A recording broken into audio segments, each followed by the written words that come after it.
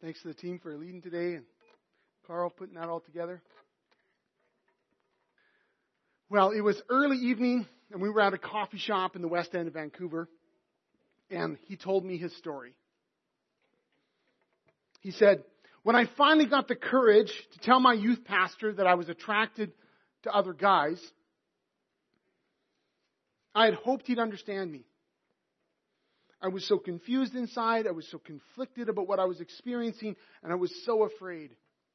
I hadn't done anything. I hadn't acted on my feelings. I hadn't hooked up with someone. Nothing. I was terrified of what was happening in me, and I needed to confide in someone that I trusted. My youth pastor quietly listened to me, expressed my struggle and my guilt and my confusion. And then he leaned back in his chair and he told me he was sorry. He was sorry because our church, he said, doesn't have room for people like you. People like you, he said, as though I was suddenly someone gross and dangerous. He told me that he hoped I'd find help somewhere, but he made it clear to me that this help I needed would not be found in their church, and I was not welcome back. My world crumbled. I felt so dejected. All my friends, my safe place, the people I thought loved me and would be able to help me and walk with me was gone just like that. What was I to do?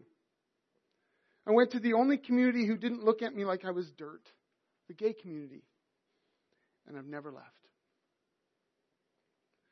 What a story. I was in the middle of a research project in graduate school, and I was part of a team that was interviewing people from the gay community and their relationship with their local churches. And do you know what we found out to our sorrow?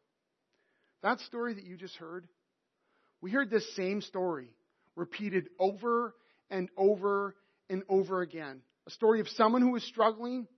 Most often, the story we heard was someone who was struggling with what they were experiencing and hadn't done anything yet, hadn't actually acted on it, were just confused at what they were experiencing, how they had come forward to someone they trusted within the church and they were rejected. They were essentially thrown out.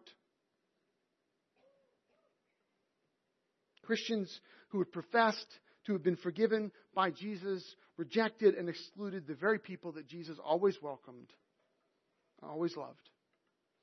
And that unloving rejection, my friends, is a huge obstacle to faith in Jesus for many people. That's what we're doing this fall in this series that we're exploring. We're looking at common obstacles to faith that prevent people from ever meeting Jesus, from ever coming into contact with the Jesus who loves them. We've explored science, we've explored religion, whether it does more harm than good, and today we're on another biggie. That Christians are homophobic haters. As a church that's been called by Jesus to help people, wherever they're at, find and follow Him, this is such an important topic for us. Why is it so important? I want to highlight three areas I believe it's super important. First, we need to address it for the sake of lost LGBTQ people. People who need to meet Jesus. People who need to receive His love. People who need to know their value. And yet are being blocked from ever meeting Jesus because there are people who claim to follow Jesus that are failing to love them as Jesus loves them. So for their sake. Second, we need to address it for the sake of our own youth, our Christian youth, our churched youth. Some of whom are struggling themselves with their own sexual orientation, all of whom have friends who are. Many of our youth are leaving the church. There's a variety of reasons, but part of the reason is because of the way the church has failed to love LGBTQ people. I was talking to a young woman who was part of our fellowship sporadically a few years ago. I was asking her why she'd dropped out. And her reason? Because of the way we treated gay people. When I queried her a bit further, I realized that she had picked up on unspoken prejudices, and we had failed to show her a better way. Don't get me wrong, she'd not heard hate spewed from the pulpit. She hadn't picked up that kind of thing wasn't happening. But it was our failure to love.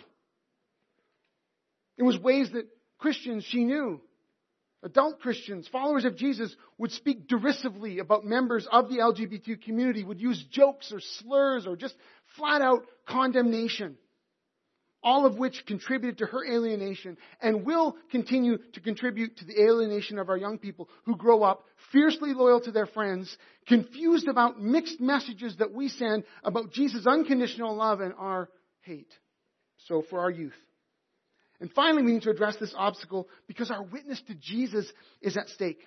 Jesus was defined not by who he excluded, but by who he included, who he was willing to include, much to the horror of his religious counterparts. And out there, beyond the walls of this church, beyond the walls of this community here, people see us as homophobic haters. Not radical lovers willing to sacrifice anything, sacrifice ourselves for others, regardless of their lifestyle or orientation or struggle. In a survey conducted by David Kinnaman from the Barna Group, over 90% of people who identified themselves as outsiders to the Christian faith, outsiders to the church, over 90% of them labeled the church as anti-homosexual. Over 90%. And the designation of anti-homosexual was applied to the church more than any other single designation. See, they found other things that outsiders thought of the church. There were things like hypocritical, judgmental, too political. And that was 10 years ago. They found out those kind of designations. They were out there. But being anti-homosexual was the highest, the most common designation of those outside the church. The most common way they viewed followers of Jesus. This is a huge problem.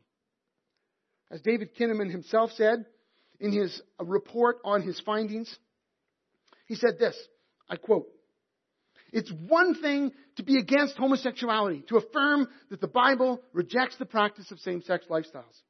But it is another to be against homosexuals, to let your disagreement with their behavior spill out in your feelings and your words toward them as people. It is unchristian to lose your sense that everyone's fallen nature affects all aspects of his or her life, including sexuality, and to forget God's command to love people in order to point them to Jesus." Jesus followers defined by hate for particular sinners, not a willing to sacrifice anything love for all. Brothers and sisters, Jesus weeps over that. He weeps over that. Cannot be. So we need to address it clearly and compassionately. Now, am I going to be able to address every aspect of this complicated issue this morning? No, obviously not. Am I going to leave some things unsaid? Yes, I am. Are some of you going to leave today very mad at me? Undoubtedly, some of you will. And I love you. Let me remind you of my goal for this series, the whole series. I want to help you overcome your own obstacles to meeting Jesus. And I want to help you help your friends and your family overcome the obstacles that are preventing them from ever meeting Jesus. We're doing this so that people can find and follow Him. And everything we're doing today is dedicated to that goal. But before I go any further, I want to talk to those of us in our community, in our church, who are LGBTQ. Let me be really honest with you. One of the reasons I agonized in prayer over this message, worked hard on it, felt kind of sick about it for the last few weeks, is that I am so aware of how vulnerable you must be feeling right now. The fact that it feels dangerous that I'm even addressing this topic publicly. It feels dangerous for you.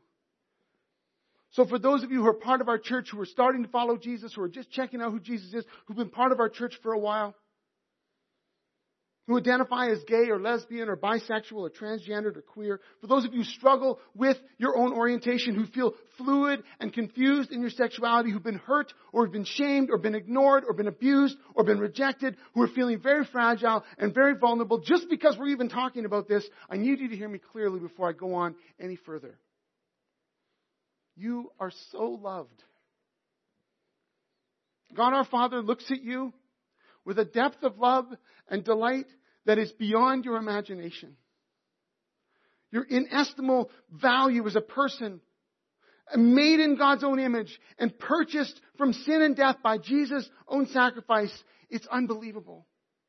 You are passionately and completely and utterly loved by Jesus, who became human for us, including you, who lived a life for us, including you, who went through shame and suffering and death for us, including you, taking unto Himself all of our brokenness, all of our shame, all of our sin, so that we could be whole in His resurrection. And you are welcome here.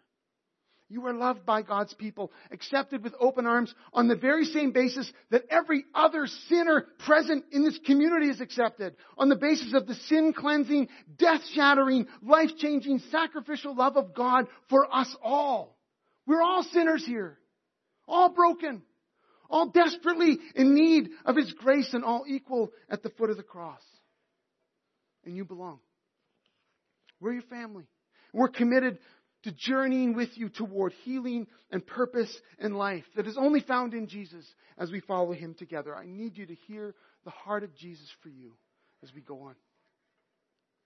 So on that note, let's pray together. Pray for the Spirit's understanding. Pray that the love of Jesus will be poured into our hearts even now as we hear and as we receive what God has for us. Let's pray. Jesus, we long for you to pour your love by the power of your Holy Spirit into our hearts right now. Open our hearts and minds to you. Lord Jesus, we ask that we would just be open to what you are revealing to us as a community so that we can love others with the love that you've loved us with. In your name we pray. Amen. Let me ask you for your thoughts and consideration. What is Jesus' heart for LGBTQ people? It's not a trick question. The truth is, His heart for LGBTQ people is exactly the same as His heart for every other broken sinner in the room, regardless of sexual orientation. Jesus loves us. Jesus loves wretched sinners. Yeah. Everyone put their hands up, right? To help us see Jesus' heart, though, let's turn to a time when Jesus showed His heart for a broken sinner that His religious peers found reprehensible, found repulsive, found righteously rejectable. By looking at that story, maybe we'll be able to find our way around this obstacle and help others do the same so we can meet Jesus. The story is found in Luke 7, 36 to 50. I'm going to read from the New Living Translation. One of the Pharisees asked Jesus to have dinner with him. So Jesus went to his home and sat down to eat. When a certain immoral woman from that city heard he was eating there, she brought a beautiful alabaster jar filled with expensive perfume. Then she knelt behind him at his feet, weeping. Her tears fell on his feet and she wiped them off with her hair. Then she kept kissing his feet and putting perfume on them. I want you just to imagine that scene for a moment. I want you to imagine this room full of men seated around this, or actually kind of laying around this table, feet stretched out behind them. Imagine the talk that's going on and the conversation, how polite and how religious it might have been. And imagine the silence that fell over the room when she entered. Imagine the stares and then the averted looks. Imagine the smell of the perfume filling the room. Imagine how it felt. Raw and vulnerable. With the only sound in the room, the sound of her weeping heart. When the Pharisees who had invited Jesus saw this, he said to himself, inside voice, if this man were a prophet, he would know what kind of woman is touching him. She's a sinner. Let's be really clear here. The guests around this table at Simon the Pharisee's house found the sight of this woman repulsive. Everything about her turned them off. Everything about her just made them feel sick. They lost their appetite. They sent dishes away when she arrived. Everything about her made them want to push her away, to get as far away as possible. And Jesus knows this. And so he answers Simon's thoughts. He says, Simon, I have something to say to you. Go ahead, teacher, Simon replied. Then Jesus told this story. A man loaned money to two people, 500 pieces of silver to one and 50 pieces to another. But neither of them could repay him, so he kindly forgave them both, canceling their debts. Who do you suppose loved him more after that? Simon answered, well, I suppose the one for whom he canceled the larger debt. That's right, Jesus said. Then he turned to the woman and said to Simon, look at this woman kneeling here. when I entered your home, you didn't offer me water to wash the dust from my feet, but she has washed them with her tears and wiped them with her hair. You didn't greet me with a kiss, but from the time I first came in, she has not stopped kissing my feet. You neglected the courtesy of olive oil to anoint my head, but she has anointed my feet with rare perfume. I tell you, her sins, and they are many, have been forgiven. So she has shown me much love. But a person who is forgiven little shows only little love. Then Jesus said to the woman, your sins are forgiven. The men at the table said among themselves, who is this man that he goes around forgiving sins? And Jesus said to the woman, your faith has saved you. Go in peace. What a story. What an amazing story of Jesus' heart for those others despised. We don't have time to dig into all the amazing details of this story. We'll save that for a manuscript study sometime. But let me reflect on a few takeaways relevant to our topic today. First, the religious people around Jesus found this woman repulsive. You've got to get that. We don't hear this story the same way others would have heard it, or the man experiencing this story would have experienced it.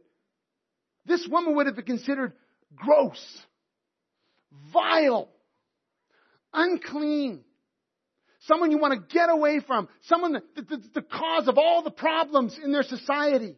They hated her. They hated her for who she was. They hated her for all she stood for. And you know what? They could marshal plenty of biblical evidence, plenty of scripture to support their attitude toward her and their rejection of her. They could easily have pointed to Moses' law. In one place, after listing many detestable sexual practices, commanded, quote, everyone who does any of these detestable things, such persons must be cut off from their own people. In an Old Testament law, this cutting off meant at the very least exclusion, but often it meant death. These religious folks had biblical reasons to support their revulsion and their rejection of this woman. Doesn't that make them right? Well, apparently not. Or at least not according to Jesus. Because Jesus responds to this woman in a way that's completely counter to his culture. In fact, he even breaks the law of Moses by loving her and accepting her. And his love for her was no small thing. I actually think it would have been pretty difficult, don't you? Pretty difficult socially for Jesus to sit there in a meal trying to focus on conversation while this woman continues to anoint his feet with perfume and wipe it with her hair. I'd be super uncomfortable with that. I can't even stand the idea of going for a pedicure. This would be beyond my comfort zone. But Jesus, he doesn't get bent out of shape. He sees her when everyone else is looking away. He loves her when everyone else is just thinking she is awful and must be gotten rid of. He forgives her. He accepts her. He wants you to know that he cares more about accepting her than being accepted by others. In fact, in accepting her presence, in accepting her gift, in acknowledging her and forgiving her and telling her to go in peace, Jesus lets himself be condemned by the others in the room. He lets himself be condemned right alongside of her. He goes over to her side of the room, letting himself be condemned by all the religious in the room, knowing that later he was going to go to the cross so that he could be condemned in her place for her, so she could finally be free and be redeemed. In this story, Jesus shows us the incredible heart of God for sinful, broken people, the very people that the religious reject. But what about sin? Well, there's no quibbling in the story about sin. Sin's reality, sin's effects. And this teaching of Jesus doesn't teach us that one person needs less forgiveness than another, as though there are certain sins that require a bit more of Jesus' sacrifice than other sins. No, we all need forgiveness, regardless of what we've done. And if you have traveled with Jesus for any amount of time, with the church for any amount of time, you know this is Christianity 101. All have sinned and fall short of God's glory. We read that in the letter to the Romans. We read that the wages of sin, not some sin, not little sin, not just certain kinds of sin, the wages of sin pays out what? Death. Unequivocal. So what's Jesus getting at through the story of the two deaths? Anyone who condemns someone else for their sin misunderstands the gravity of their own. Let me say that again. Anyone who condemns someone else for their sin misunderstands the gravity of their own. The sin of any kind, any size, any stripe separates us from God. That without Jesus, sin kills us. And the reality is self-righteous pride is just as ugly as sexual sin. Whether that sexual sin is homosexual, heterosexual, or just in the privacy of our own minds. In fact, as we see in this story, self-righteous pride is actually more dangerous. Why? Not because it's a worse sin in and of itself, no. But because sexual sin, folks, is fairly easy to identify. But pride, you can go straight to hell thinking the whole time that you're better than someone else, and your pride drove you right up to the gates.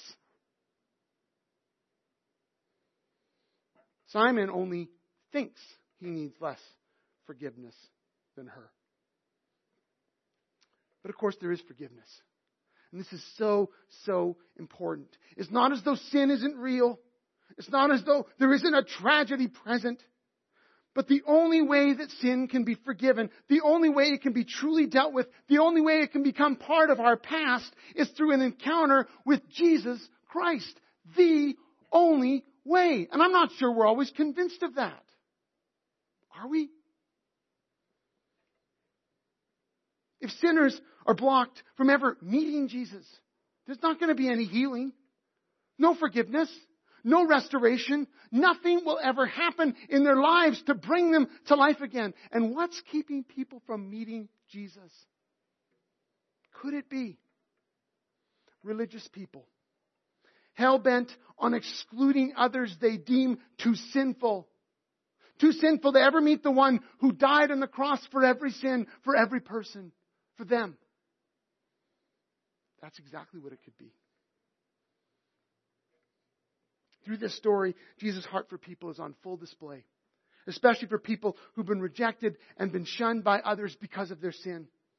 And in Jesus who fully and definitively reveals God to us. In Jesus, we see the inestimable value that God places on broken souls. We see His willingness to get in close, to let them in close. Anyone who's willing to come to Him, anyone filled with shame, filled with sin, filled with brokenness, they're welcomed into His presence by His love, and they're forgiven by His grace. And when it comes to lesbian or gay or bisexual or trans or queer or anything in between, far too many Christians have been like these self-righteous Pharisees, recoiling at the presence of a sinner. Unwilling to welcome, unwilling to embrace and to love and to befriend the very people that Jesus Himself hung on the cross to redeem. And why? Because Christians lost sight of Jesus. Christians somehow forgot about their own sin, which put Jesus on the cross. They lost sight of their own wretchedness, their own pride, their own rebellion, and they began to compare themselves with other sinners rather than standing before and comparing themselves with the incomparable, sinless Son of God, the one before whom we all are in need of grace. And they took their eyes off the life of Jesus, as we see Him love and embrace people that everyone else despised. We cannot love others like Jesus if we lose sight of Jesus. Or with our eyes firmly fixed on Jesus, our compassionate Lord Jesus, here at this meal, in this story, all throughout the gospel stories, there, hanging on the cross, if we fix our eyes upon Him, we are able to, by the Spirit's power, live out the compassionate love of Jesus right here in our community, right here in our church. So how do we overcome this obstacle? I want to offer you some practical application today before I close. First is that we need to be people willing to listen with care. Now, stepping back for just a moment. For the next 5 weeks, 4 more, we're highlighting a little program within the Covenant Church called Bless. And in your bulletins, there's an insert. Today, it's the letter L. Today is brought to you by letter L. And last week we started with B, which is begin with prayer. And if you missed it, I encourage you that the whole premise of this is how do we grow and cultivate opportunities for us to share Jesus with others. And so the B, is to begin with prayer, where we prayerfully ask Jesus who He'd like us to pray for intentionally. Kind of 1 minute a day, praying for 3 to 5 people for an opportunity to share Jesus with them, to have them come and experience the freedom of Jesus. So first we begin with prayer. And today, it's the L, which is listen with care. And so just broadly now, we know that this is a practice that we want to cultivate through all of our friendships. In our workplaces, in our high school, in the places where we connect with people. We want to be people who listen with care. But I honestly can't think of something more applicable today than those who've been hurt, those who've been abused, those who are so incredibly fragile. For you to be one of Jesus' people, to listen with care, to really listen with care to the people in your lives, especially those who may be struggling or maybe have a different sexual orientation or wherever they are at. We need to be people who listen with care. Second, we need to be willing to repent, confess, and apologize. I believe that as we listen with care, we will discover across a host of things, we will discover ways that people have been hurt by other people who claim to follow Jesus. Now, this is true in lots of areas, okay? But it's certainly true when we think of maybe some of our gay friends. This is really true. And so as we listen with care and we hear a story told, like the stories I heard, stories told of incredible hurt, of abuse, of rejection, of things done sort of in the name of Jesus but not in the way of Jesus. That we stand in the place of the church at that point and say, I'm really sorry that happened. That was wrong. Would you forgive me? Would you forgive us? That we confess that as sin. We talked about that last week as we looked at how religion can do more harm than good. And we run across that reality. We apologize. We repent. We confess. We don't call unrighteousness righteousness. We don't look at things that are condemned as sin in Scripture and by Jesus and say, oh no, we just do that kind of thing. So we repent, we confess, we apologize.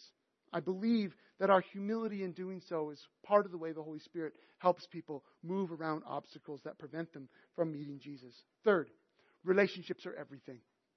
In fact, relationships are the only way that we can obey Christ's command to love others as we love ourselves, or better yet, as Jesus defined it more tightly, that we are able to love each other the way that Christ has loved us. It is only in relationships. We don't love people in theory. And for some of us, the way we've thought about or felt about or interacted with the LGBTQ community has been a theory. It's not been because we have relationships and friendships with them. I was talking to someone recently the way they felt about gay people changed, not because a theory or a book or a thought, but because they entered into friendship with them. And as they got to know them and they got to know their hurts and their pains and their story, and as they joined with them in their spiritual journey toward Jesus, they realized, I now love this person. I don't feel the same way I used to feel. That's only because of relationships. Obstacles to faith in Jesus cannot come down without relationships with Jesus followers who act like Jesus. Fourth, we need to decide to make loving others our primary concern. Make their value in God's eyes the way that you see and feel and respond to them. And can I just be blunt here? I don't believe that we need to be overly concerned, first conversation, second conversation. I need to be overly concerned with making sure they know where I stand with their sexual choices. Man, I hope you're not doing that in the coffee room at work, because there's probably a whole lot of sexual practices you don't agree with. The point is, especially based on the studies that have been done, based on conversations with people, guess what? Someone who's in the LGBT community, they're pretty aware of how Christians think about them. What they need is to be astonished by your love for them, by your sacrifice for them, by your friendship with them, by your desire to hang around with them, to be real with them, to be transparent with them. They need you to make love your priority. And we need to dislodge this false idea, sometimes presented by Christians, often promoted in our broader culture, this idea that we need to, in order to love people sacrificially, it means that we need to agree with everything they say and they do. This is crazy. It's nuts. It's patently false. There are so many things going on in my life and your life. So many ways that you and I need to love each other that if we were required to agree with everything that was going on, we are in deep trouble. If we can't love each other and disagree with something that's going on in our lives, what are we going to do? How are we going to grow? How are we going to even be together? Because I'm willing to bet there's a few things we disagree on about each other. Leaving this topic aside. I'm starting to think this is a strategy of the evil one himself, coming at us from both sides to keep us from loving people the way that Jesus did. Listen, Jesus loved sinners. And sinners loved Jesus. And it was religious people who hated them both. Over and over and over again. And so people might suggest we can't do both. But we can. Jesus did. And He's teaching us to follow His example. And then finally, remember. Remember. This is all about Jesus. This is all about Him. The sin of someone who's far away from Jesus isn't really your concern. It's not yours to fix. You're not the one who's able to save anyone from their sin. You're not able to save yourself. You're not able to save your family. You're not able to save your friends, your coworkers, nobody. Only Jesus is able to do that. You aren't the one who's going to convict people of areas in their lives that are destructive or out of step with who God is. That's the Holy Spirit's job. Your job is to love them. Your job is to lay down your life for them. Your job is to love them as Jesus loved us. Our mission is not to go around pointing out other people's sin. It's to point people to Jesus again and again and again as the only one who can save us from sin. In conclusion, I want to tell you that showing Jesus' love to your LGBTQ friends can be done. It can be done really and truly. It can be done in a way that leads them to encounter Jesus in a life-transforming way. That is happening here in our church. I'm so thankful for that. The people from across the spectrum are finding Jesus and experiencing His love. This week I read an excerpt from John Burke's new book, Mud and the Masterpiece, Seeing Yourself and Others Through the Eyes of Jesus. And in it, John Burke tells a story of a lesbian couple who joined their church. And I want to close today with this story of how we can be a church that loves people around their obstacles, helps them to meet Jesus who loves them more than anything. So let me read this story for you as I close. Let's just go for fun. We'll see how much we can push their buttons. Amy teased her girlfriend, who didn't like the idea of hanging around a bunch of Christians. Come on, Amy insisted. I hear their motto is, come as you are. I just want to prove their come as you are unless you're gay. Amy had been in a 9-year lesbian relationship that had broken up, leaving her wondering why her deepest longings could never be satisfied. She and Rachel had just started hanging out when they decided to attend one Sunday morning. I came on a mission to shock people, Amy admits. Rachel and I would hold hands in front of people. But instead of disgusted looks of contempt we expected, people met eyes with us and treated us like real people. So we started coming to church weekly. We kept moving closer to the front each week, trying to get a reaction that would get us rejected sooner than later. When we couldn't shock people, we stopped trying and started learning. Not long after that, Rachel and I stopped seeing each other, but I kept coming to church because I was searching for something, Amy admits. I definitely wasn't looking to change. It wasn't my lesbian lifestyle that I was bringing to God. But I wondered if God had answers to my deepest longings. Problem was, I didn't trust God at all. The more I listened and learned about the teachings of Jesus, the more I started to actually believe that God really did love me. I heard more and more about being His masterpiece. And in time, I actually started to believe it. The more I believed God actually could see something of value in me, the more I trusted Him. That's our calling, folks. That's our mission. That's what Jesus has told us to do, to be His people who are loving others with His heart. All people, regardless of what's going on, regardless of the sin they carry, regardless of the struggle they're in. To love all people so that they can come to know there's a God who thinks that they are His masterpiece. Who values them so much that He would send His Son to die for them so they can come to trust the God who loves them more than anything they could imagine. That's our mission. Let's pray. Jesus, your passionate love for us knows no bounds. That you would become one of us, live the life you lived, and die on that cross for us because of our sin, regardless of what that sin was, big, small, socially acceptable or not. You died in our place because that sin would have killed us. You came to redeem and set free all who were bound in sin. And we stand today as your people declaring to you our gratitude and our thanksgiving, our praise and our worship because of who you are, for how you love.